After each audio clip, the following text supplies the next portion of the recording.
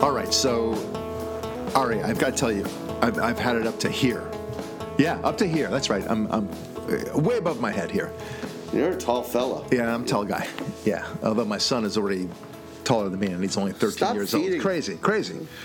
Anyway, the point is, I'm fed up. You know, it's you can't have a meaningful discussion with virtually anybody on the left anymore about anything. You know, it's whenever you bring up to them, for example, one of my postings lately was that anti-Semitism is far more prevalent from the left than from the right.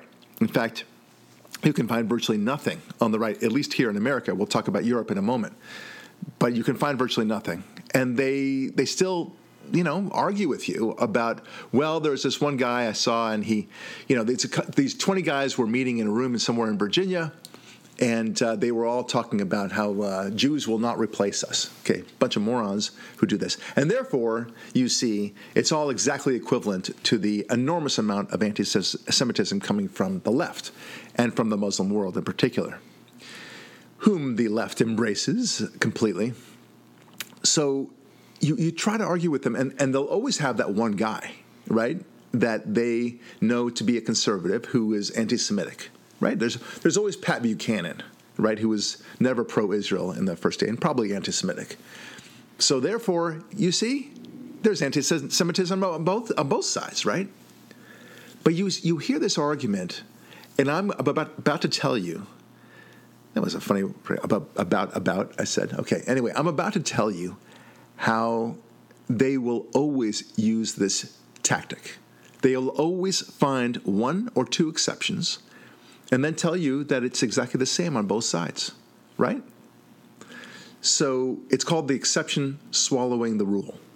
Okay, that's the phrase. That's why we title this podcast, The Exception Swallows the Rule. And I have to tell you, it's becoming more and more clear to me. For example, you have the issue of anti-Semitism, right? So I just gave a great example of that. There's massive amounts of anti-Semitism from campuses, right and left, in America especially, and Canada. They hate Israel. They'll shout you down if you are in any way pro-Israel. They will show that Muslims are great, Jews are bad. It happens all over the campuses, especially in California and Boston. And Wisconsin, apparently. Yeah, they'll call you filthy Jew, Heeb, right. Hook nose. Every Jewish hypnotist, rat, octopus, wizard, every anti-Semitic trope going back for thousands of years in history, they'll use. Right. Well, I mean, and they'll just say it, and Jewish leaders and liberals will go, well, okay, well, that might be of a concern, but what about the guy with the Confederate flag? He's the real anti-Semite. Right, exactly right. And so you point that out. And by the way, it's been now somehow cleansed because of this Congresswoman Omar, right, Ilhan Omar, who started talking about dual loyalty and, among other things, that were classic tropes against Jews. So it's overwhelming. It's a trickle. It's like saying that the Sahara Desert is not a dry place because it rains once in a while. Okay, that's what it's like. And you have to fight this, and they will not. You will never be able to win in their eyes because they always have one or two examples. Here's another area where the exceptions swallow the rule: abortion. Okay, abortion is a horrific thing. It's very hard to see it any other way. The massive amounts of abortion, 99.9% of them are done out of convenience for the couple or the mother.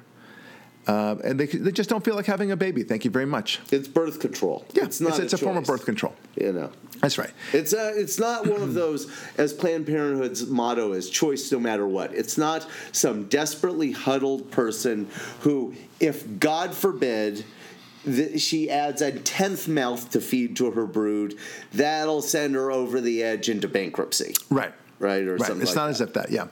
So. That is the abortion, but you'll say how terrible this is and how it's robbing the life of a young human, but they'll point out to, well, what about the case of the rape? What about the case of the life of the mother? And this will certainly, continuing on with this pregnancy will kill the mother, as if that even happens. Yeah, as if pregnancy is a disease. Yes. Right. So, first of all, it doesn't happen, but theoretically, in their mind, it happens. Yeah. Right. So, what if aliens? What if she was impregnated by an alien? Wouldn't you want to get rid of the baby? Right. It's almost like that. Almost. And of course, the rape, you want to be very, sympathetic to such a situation. But that is the true exception and it's such a small fraction of the abortions that are actually performed. And they want to just get rid of this notion of abortion altogether. It's like saying, Ari, that in traffic, you should always be on the right side of the road, right? We know that, at least in America. But if there's an emergency, you go on the left side of the road. If it's open, right? You do what you need to do, especially for ambulances and fire trucks and everything else. Yeah, that's an exception. Blocking the road. Right. Yeah. So, but you wouldn't say, well, because we need it sometimes for fire trucks and ambulances, and maybe you have to get your wife to the hospital, and you're stuck in the 405 all of a sudden. You go on the shoulder, or you even go on the left side of the road if it's a highway that allows you to do so. You do that. Right? But you wouldn't say, well, therefore, let's get rid of this rule about driving on the right side of the road. Right? It's obscene. It's stupid. That would be an enormously ridiculous argument. But that's the argument they make when it comes to abortion. I think it's a perfect analogy. Now, other things, throw it out there if you like. Oh, the simplest to me is, of course, gun arguments, okay? Oh, beautiful. It's absolutely proven. Two things, beyond all argument. There is no argument on either of these. The more good people who walk around packing a gun around them, the safer society is. Right. But what about the crazy person? What about the crazy person? The crazy person will be neutralized quite quickly by the overwhelming numbers of good people with weapons. Right? Yeah. Okay. Yeah. But it's always, well, what about the crazy person? And here's I already said, if you arm enough people, the crazy people who are just another criminal, by the way, right, and all the criminals suddenly don't have enough numbers of being armed versus being the armed exception among a bunch of unarmed people to cause the mayhem they currently cause. The other thing is always the mass shooter argument. In the last 10 years, there has been 0 mass shooters that when confronted by a good guy with a gun have succeeded in the mass shooting. Oh, 0. I like hearing 0. That. Yeah. Except for that security guard who decided not to even go into the play. We're not talking about a guy who didn't do. Right. No, you're right. There have been a whole bunch of mass shooting attempts in malls and such where you hear, and a good guy with a gun neutralized the threat. And then the question is, well, how many people got killed by the person before the neutralization took place? Turns out 0. Right. 0 got killed. Right. In 20 or 30 attempts. First of all, the number of school shootings and all that is very minuscule anyway. It's all overblown, blah, blah, blah, blah, blah. Right. But the gun issue is, I think, the perfect litmus test issue to bring up of exceptions constantly swallowing the rules. Right. Well, here's another, and within the gun context, here's another exception that swallows the rule. How many times have you heard that a parent, usually the mom, doesn't want to have a gun in their home because little Johnny might stumble upon it and kill himself or kill somebody else, right? Right. Never mind, of course, that the overwhelming evidence shows that having a gun in the home protects against intruders, and it's far more likely that it's going to be beneficial to having the gun than not having the gun. And the chances of little Johnny hurting himself or hurting somebody else is extremely low. You are far more likely to drown in your own pool, or if you don't have a pool, in somebody else's pool. Far more likely. And yet pools are cool. No problem. Right? So you would never say, let's ban all swimming pools. Well, there's so much dangerous stuff in the house that if you raised your little Johnny to be such an idiot that he could get to where you've stored the gun and murder himself, You might want to make sure you cover up all the electrical outlets too. Put away all the silverware. I mean, he's more likely to put a fork. He's more likely to put a fork in the electric socket than he is to find the gun and then put it in his mouth and shoot it. And it's pretty insane. There's so many different ways that little Johnny could hurt himself or even kill himself. So the exception, once again, swallows the rule. Here's another one more. Just in this gets gun control, gun stuff, but it's just from common sense. In case anyone out there doesn't know this, the technology for gun safes now and home security is so advanced. There's no way your kids are going to get to your damn gun if you've taken any precaution whatsoever to store it safely. Right, that's right. Okay, so and not only that, but even if you're lazy or you're unable to afford the safe, or for whatever reason you decide not to get the safe, you could still do something smart. You can separate the gun from its ammo, right? That's right. Yeah, it's simple, and then just hide it. So the kid would have to find both, and that's very challenging for a young kid. Put both together, and then cock it. Right. Which, if you've seen little kids' hands, don't have the strength to do. Exactly. All right. So here's another example, another area where the exception swallows the rule. Classic. Ready? The Israeli-Palestinian/Arab conflict. Okay. So how many times have you heard, Ari, that both sides need to sacrifice, both sides need to come to the table, both sides are at fault, both sides are responsible, both sides are terrorists, no less, okay? And I mean, look, even some, there are some strong pro-Israel Democrat Jews, okay, and they are good fighters for Israel. They're on the same page on this issue, at least, and we challenge them. We say, look, you do understand that the rest of your friends in the Democratic Party are very anti-Israel. You do get that, right?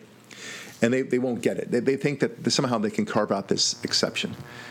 We Israel saw a conservative bunch of them issue last week with Ilhan Omar. Yeah, exactly right. So, and that's what prompted my Facebook posting, which had a phenomenal response to it, both pro and con.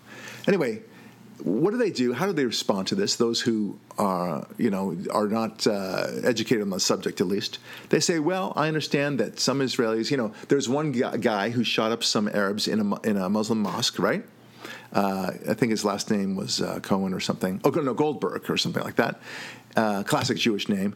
And he goes in and he killed 20 Muslims who were praying in a mosque. All right, this was back in 1980 something, I believe. But they will, kind of keep on pointing to that. That's all they got, and it's terrible what he did. But you can't possibly compare that to the overwhelming amount of terrorist activity that Palestinians throw at us. The daily attacks, the nail bombs, the slashings. I mean, horrific stuff that they try. The bus bombings.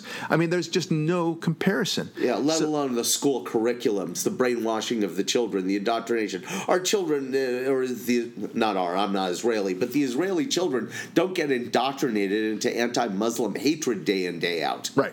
But the Hamas children do. Right. So there's another example. So they have one thing, the bad guys have one thing to point to, which is that one guy who killed those people, and say, yeah, well, you see, therefore it's exactly the same. Look, I mean, it takes a ridiculous amount of mind-bending and twisting, mental gymnastics in order to think that they're the same. You would have to be insane.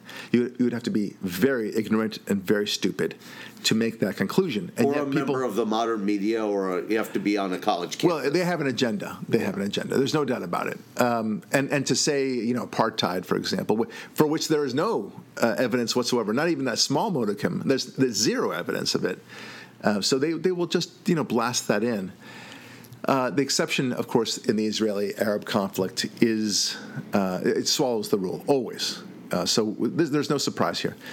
There are many other examples where you have, for example, socialized medicine. Okay? Isn't that a great example, right? Perfect. So socialized medicine is so destructive. It will rob the country of innovation. It will cause medical services to skyrocket in cost, and and waiting times to skyrocket and everything else. Are you bringing up Obama's 30 million uninsured? Yeah, exactly right. The exception that swallowed the rule of everyone else in a country of 350 million people had health insurance until yeah, exactly right. 30 million people. Well, they didn't want insurance. But there's always a story of some person who was relatively poor, and they weren't able to get treatment for that particular cancer, and Obamacare saved the day, at least according to them. And boom, that's it. Never mind that it's horrific for the rest of the country, as a general proposition. But you can always point to one or two people that have success as a result of Obamacare. Of course. But the exception swallowed the rule in that department, too. Yeah, that's Obama was so famous for lovingly saying, "I will not rest unless ... Right, good one example. person doesn't have the job. One child goes hungry. One person isn't able to take his music classes." Right. Oh my gosh, they're so right. I mean, I look at the homeless situation here in L.A. today. Some judge declares that cleaning up homeless trash is cruel and unusual punishment in violation of that's right, face palm, right? Yeah, exactly. In violation of the Eighth Amendment's prohibitions against cruel and unusual punishments, as if it was a sentence meted out by a jury. Wait, right? So that's worse than going to prison? Apparently. Yeah, or getting the lethal injection, or any number of punishments. Meanwhile, it's not a punishment. It's simply a city deciding in its own interest, we got to clean stuff up here. Right. General welfare cause of the Constitution, right? Isn't that what the general welfare kind of reason for government existing is? To provide for the general welfare so people don't get diseases from other people. So then he says it's now some constitutional right for people to have piles of trash on the street, but now the rule becomes everyone gets the cruel and unusual punishment of being threatened with typhus. Well, it's ridiculous. It's of course the exception will always swallow that rule. This one homeless person who now can't, will suffer if he's not allowed to roam the streets. Okay, now everyone roams the streets. Thank you, liberal agenda. So. Here's another example of where the exception swallows the rule. This is an obvious one. The transgenders and the bathrooms and the locker rooms, right? Right. So talk about exceptions. you have these people. It's like what we said. It's 1 out of 35,000 people identify as the opposite sex. To the extent there is such a thing now, when you have 57 genders. But okay. Let's just. Yeah. What's the opposite? What's the opposite of pansgenderism? I have no idea. Yeah. So this person wants to go into a woman's bathroom, right? He's biologically male, and the exception has to swallow the rule. So the true exception, really bizarre exception. Every building now has to entertain the idea that anyone can go into anyone else's bathroom. Okay, that is exactly the same thing as the driving on the right side of the road versus driving on the left side of the road. Okay, exactly the same. Yeah. The exception here truly swallows the rule, and now we have to accommodate everyone, and everyone is upside down and a Twitter, wondering what to do with themselves. And in the meantime, of course, the women, especially the girls in their locker rooms and bathrooms, are understandably afraid, that some guy will come in and just claim that he's a woman or he feels like a girl at the time and just ogle them, if not actually molest them, especially if you're alone in that locker room and some guy comes in. Yeah, isn't this just a wonderful, complete warp on the whole idea of safe spaces, though? Yeah, I thought that we were believing in safe spaces. Right. But now because we have to have exceptions swallow the rule, the place for the most vulnerable person, girls and women, in various stages of being spread and vulnerable during defecatory or urinary behaviors, now has to be made completely unsafe in order for the person with a mental disorder not to be offended. Right. Right. The whole "call me ma'am" dude. Yeah. Never. Yeah. Exactly. Never mind the people who are not transgenders' feelings. The regular person, those feelings don't matter whatsoever. Yeah. It's only the feelings of the minority. In this case, the extreme minority. Okay. Here's two other examples I can think of. The first one: racism especially among the cops. Okay? So, as you know, the trope goes that, there is wild racism going on among police departments. Okay, all over this great land of ours. So never mind that many of the cops engaging in this supposed racism are black themselves or a minority of themselves. Yeah, color. Never mind that, because they can't find. There are simply no examples of this in any meaningful context. And not to say that there isn't, by the way. But certainly from the news, the national news, coverage, you would think otherwise. So when it was Trayvon Martin, okay, that was a false story. Right. When it was, what's his name? The big black kid. Michael Brown. Michael Brown in Ferguson, right? That turned out to be a false story. There was nothing racist about it. Freddie Gray. Eric Garner. Right. Yeah. All these guys turned out to be. Trayvon, yeah. They all turned out to be fake stories. Where is it? I mean, look, I'm not saying that it's impossible. In fact, I'm sure that once or twice a year there is a cop that acts in a truly racist way. And whether he kills the person is another story, but it doesn't, in a sense, it doesn't matter. He shouldn't be discriminating against anybody, pulling over anybody merely because he's black, for example, or otherwise arresting him in a situation or finding a crime for him merely because he's black. Of course. I'm sure it happens once or twice a year. Yeah, in fact, they found one, guy, that Somali cop in Minnesota who killed the white Jewish girl, but he's still... it's still pending review, and no one's calling that one racism. Right, of course not, because it's black on white, right? So, anyway, the point is that you have virtually no racism going on, but they can always find an example. There's one or two, really, literally, a year, and then they'll say, okay, you see, there's racism afoot all over America. Unless it's zero, and even when it's zero, they still claim it's racist. But clearly, the exception swallows the rule here. This is an easy one, right? Yeah. The general rule is that cops are just doing their job. Yeah. There's a reason why they became cops. To cop. Yeah, exactly right. They're out there to enforce the community standards and to make sure that people don't break the laws, and they feel like they're doing something good for society. And you know what? They are doing something good for society, and they are constantly second-guessed. I can't blame a cop for wondering, whether or not he should actually go into the fray when he sees some black crime happening, for example. So two black guys are robbing a 7-Eleven type store, and a white cop sees this happening. What does he do? Right? It's called the Ferguson effect. Anyway, so the exceptions swallow the rule in that department. How about this for the second one I want to bring up? Free speech. Okay? So this notion that somehow it's okay. I mean, both sides engage in dramatic suppression of free speech. That's what they'll say to you. We know that any suppression of free speech is coming from the left. It is 99.99% coming from the left. We know that from the PragerU situation against Google and YouTube, for example. We know exactly what they're doing. They're restricting us.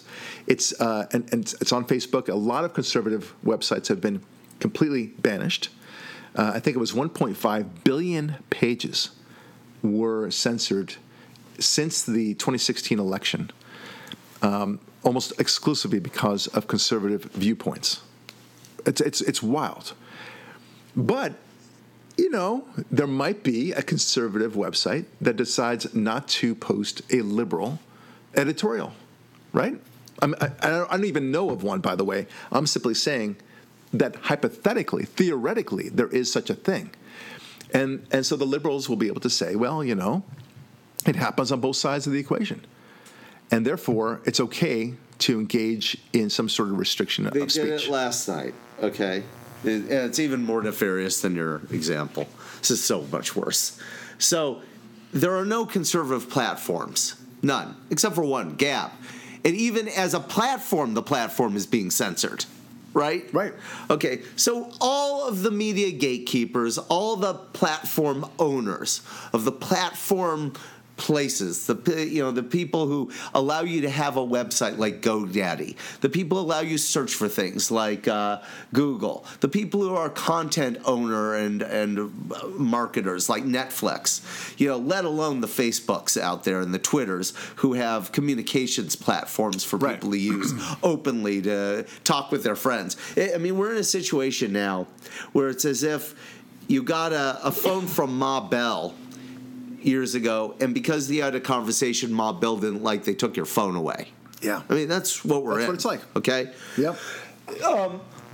But last night, or 2 days ago, Elizabeth Warren called for the breakup of Facebook and Google. In response, Facebook did something incredible. They deplatformed her. Ha! Ha! Yeah, but they reinstated her. Here's why they did it.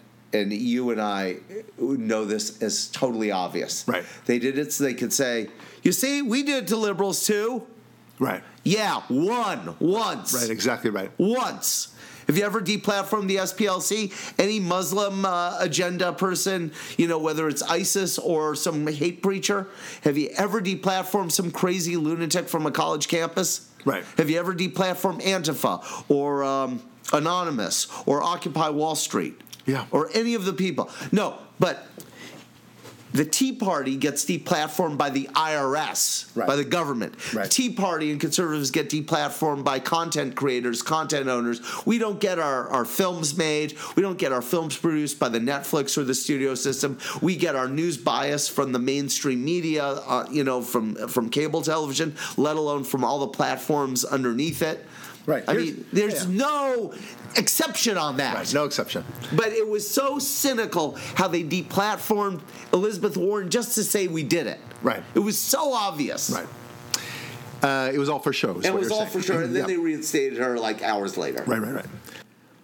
All right, so here's another area where clearly there is an agenda going on, and there's an exception swallowing the rule. That's sexual harassment. All right, all the Me Too movement, right? Yes. All right? Okay, so, I mean, one of the things that is not spoken about very much at all, I mean, I think a couple of people may have mentioned it. I didn't hear anybody, but I'll say it.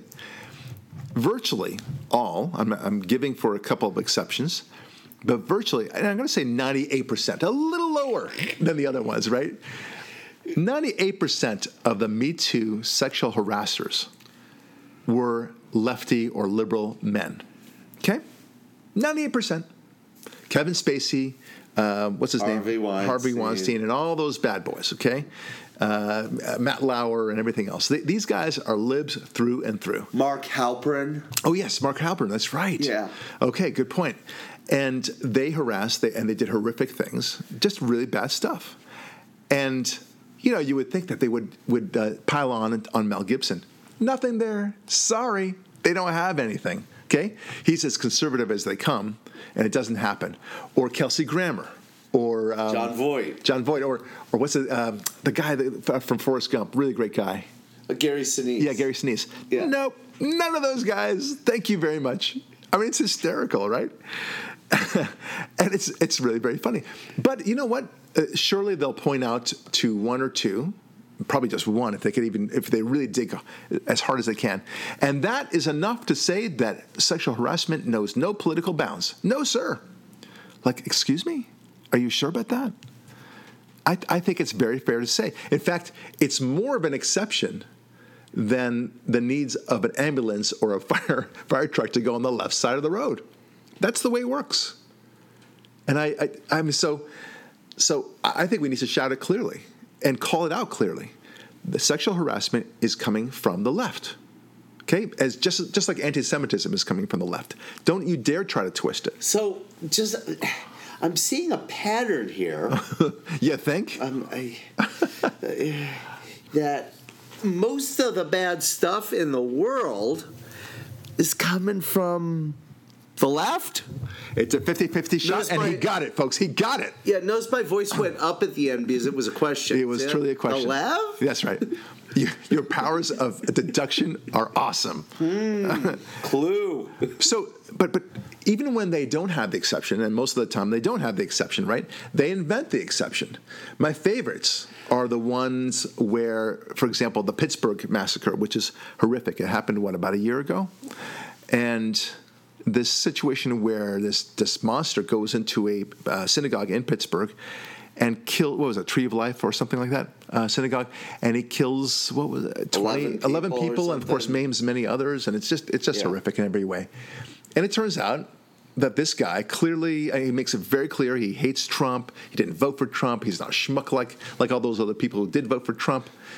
And yet they want to portray it as conservative, right? Somehow. And Republican, no less. Trump supporter. Yeah. So you and I were thinking like, okay, well now maybe the liberals will have a self-realization moment and say, something about us is just, it's calling out for crazy stuff to happen. And that's just not right. Right? We think that. So, and I go to this candlelight vigil in the federal building here in Westwood, which is, I think, only a couple days later. And all these liberals come out, some Jewish and some not Jewish, but liberals nonetheless, and they say, Trump has caused this atmosphere of hate, and that's the reason why this Pittsburgh thing happened, and tries to politicize it that way. And I shouted them down, by the way. And then we said, that's garbage. This guy didn't like Trump, and you still need to pin it on Trump. Really? How do you dare do that? Right? Never mind, of course, that he has... talk about politicizing a tragedy for your own agenda. Right. Because that's all that was. Never mind that his lovely daughter, converted to Orthodox Judaism, has, of course, an Orthodox Jewish... Yeah, let's stop for a second. That's no joke. That's no joke. Okay? He has an Orthodox son-in-law. Yes. And, of course, Orthodox children at this point. Grandchildren, right. Yeah. And to say nothing of all his pro-Israel efforts and all the things he's done for Israel before and after he was president. Okay? Right. So this is... It's like nothing of that sort gets any sort of attention. Yeah, and let's just emphasize that Orthodox. I'm sorry to interrupt you, but Orthodox. I think it's worth... There's a lot of people I know who've converted to Judaism for 3 reasons. Matzo ball soup, the jokes, and to go ugh a lot, okay? Right. You convert and you be Orthodox, there's a lot more to it than that. That's a different planet altogether. It's like an effort. It's a different planet. So I don't want to get lost on this. The point is that to say that this guy who committed this massacre did so, somehow on behalf of Trump, when he clearly hated Trump, I mean, it takes the cake, okay? And it's insulting to reality and to common decency as well. I think, by the way, that moment, you might hear people saying that they converted to conservatism from liberalism, that would be one of the moments that made them convert. They saw that it was so disingenuous, so wrong, and yet they still push this agenda. Yeah. And they realized, and it made them question the entire agenda altogether. So same thing now with many other things when it comes to, claiming that there's some sort of anti-Semitism going on. Like, for example, the Notre Dame attacks, the Notre Dame swastika thing, which was clearly concocted by a liberal. Okay, yeah. And then you had some black guy from... I don't know where he was from. I don't care. He was the one who phoned in all these threats to the JCC so that it could look like there was anti-Semitism going on, when he, in fact, was quite the liberal. So they got it wrong in every department. Then they argue. This is my favorite one, where they say, "Well," to my posting, I said. Now will you acknowledge that most of the anti-Semitism comes from the left, right? It was a reference to Ilhan Omar's comment and all the anti-Semitic stuff that's going on in colleges, but particularly her thing was the thing that triggered it. And one of them said, well, on the other hand, you have neo-Nazis in Virginia doing their thing, and they described something. To which... Stop! Yeah, no, it's exactly. So I wrote back to them and I said, are you saying that Nazism is conservatism? You think that there's a kernel of connection between the two? Let me get this straight. So we conservatives, it's no secret, we want limited government, dramatically limited government.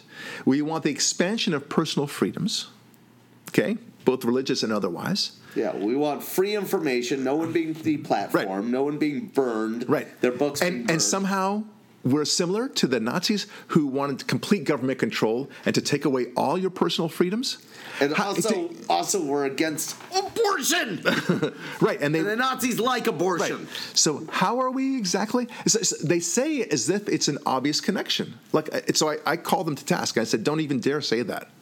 Don't even go there. Nazism and fascism and socialism and communism, they're all one and the same thing. They really are. The only difference between communism and fascism is the name. That's it. That's really it. No. Well, there's a smaller technical difference, and that difference is that Karl Marx divided the world among classes, whereas Mussolini and Hitler divided the world among countries. So that's the only difference. That's it, my friends. There's a slight technical in the dictionary definition that fascism is the corporations work with the government, and in socialist communist government. But that's false. No, I'm saying it's false. But I'm just saying this is what it says. And in socialism and communism, the corporations are owned by the government. Oh, big deal. Right. Exactly right. So what? So, as I say in my book, Atheism Kills, I say it's a little bit like going into a room and you see an alligator there, and you wonder what the difference is between an alligator and a crocodile. Either way, I don't want to be in that room, right? Right. There is a technical difference between a crocodile and an alligator. I don't care. Okay. Yeah. They're both very dangerous animals. Thank you. So it's just basic, right? Oh man! And then the last exception. So classic, right? So then they talk about the exceptions, and I told you I would talk about this, where anti-Semitism is on the rise in Europe. Okay, so first of all, and they talk about the alt-right. This is, by the way, the phrase alt-right comes from the left. They invented that phrase. There's no such thing as the alt-right. No. Okay. There is such a thing as fascism and neo-Nazis and skinheads, absolutely. But don't tell me that they're the alt-right. No way. Alt-right, just for clarity, are a bunch of Antifa Nazi themselves, right? Yeah. Dressed up in a different outfit. That's all. They're the same people. Yeah, they're exactly right. The alt-right is like social justice, okay? Yeah. Social justice means not justice. Right. The alt-right means not the right. Yeah. And by the way, conservatism, let's just get rid of directions. Conservatism doesn't even have a direction. It's its own centralist, moderate thing. The only moderation, if you want to be a moderate, is being conservative. I want to make two real quick points because I think they're part and parcel of the language games we deal with. The first is the term toxicity out there. So we hear all this toxicity, all these toxic words. They're words. Yeah. What? You can't have an argument with someone you disagree with without labeling their words toxic? Right. I have to tell you something. No word has ever killed me, right? Okay? Or poisoned me or anything. The other thing is I saw this idiot doing this, and it's the same kind of stuff we see all the time. We see people, some leftist who wears like a tie, and he looks all sardonic, and he acts all smart, and he goes, God, our discourse is just so toxic. Why is our politics so difficult polarized now? Yeah. It's so difficult and polarized. Translation, it's difficult because I don't agree with him. Right. Because I have an articulate position that's antithetical to all the morality that he's espousing about every issue under the sun. Right. I'm making his life difficult because he has to think. Right. Okay, so a great emblematic example of that, and I think this is where we'll end, is that punk who went on the Berkeley campus recently and punched this kid who was a conservative guy. I think he was a Turning Point USA representative, who was simply tabling there with pamphlets and such about how great conservatism and how to rethink the mindset of the liberal agenda. And so this guy just comes up, slams him in the face, more than once, by the way, and then walks away as if he's done a noble thing. He doesn't even. Like at least a bank robber, when they rob the bank, okay, they run. Yeah, they know what they're doing is wrong, and the police will catch them. Right? This guy punches the guy, and he walks away like I've done a glorious thing. Yeah, right? Like as if somehow he saved a woman from being attacked or something. Right. He wouldn't run away from that situation. He would proudly say, "Ma'am, are you okay?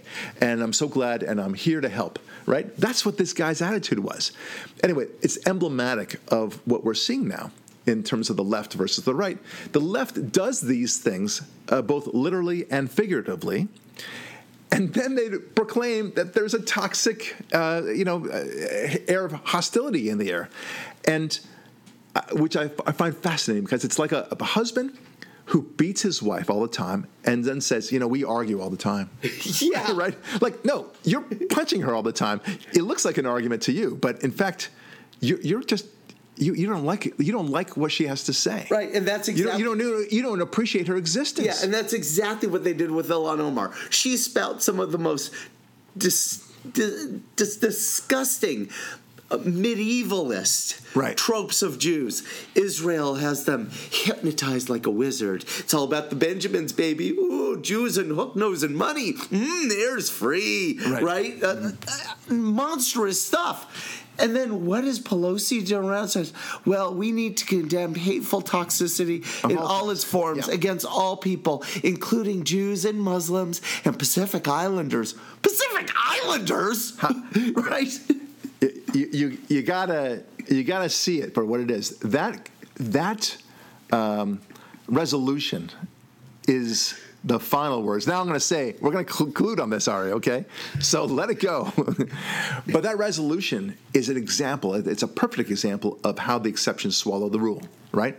So, but they're really reaching, right, as it is. White supremacy. Ooh. Yeah, so white supremacy. They're against white supremacy also, right? Okay, as if it exists at all, right? But nevertheless, they throw that in there. So therefore, they have the exception that swallows the rule. Yeah. They get to say, notwithstanding Ilhan Omar's clearly repetitive anti-Semitic tropes, notwithstanding that, there's no reference to her at all, no reference to her specific comments, just that they're against anti-Semitism and anti-Islamism and white supremacy and so on. So they've engaged in a beautiful exception swallowing of the rule, haven't they? This cannot stand. This is where you have to fight, and you have to know you have to know what's actually happening in order to show that their comparison is but a drop in the ocean. That's it, and that's the way it ends. I'm Barak Lurie. Thanks so much for listening, and we'll talk with you next week.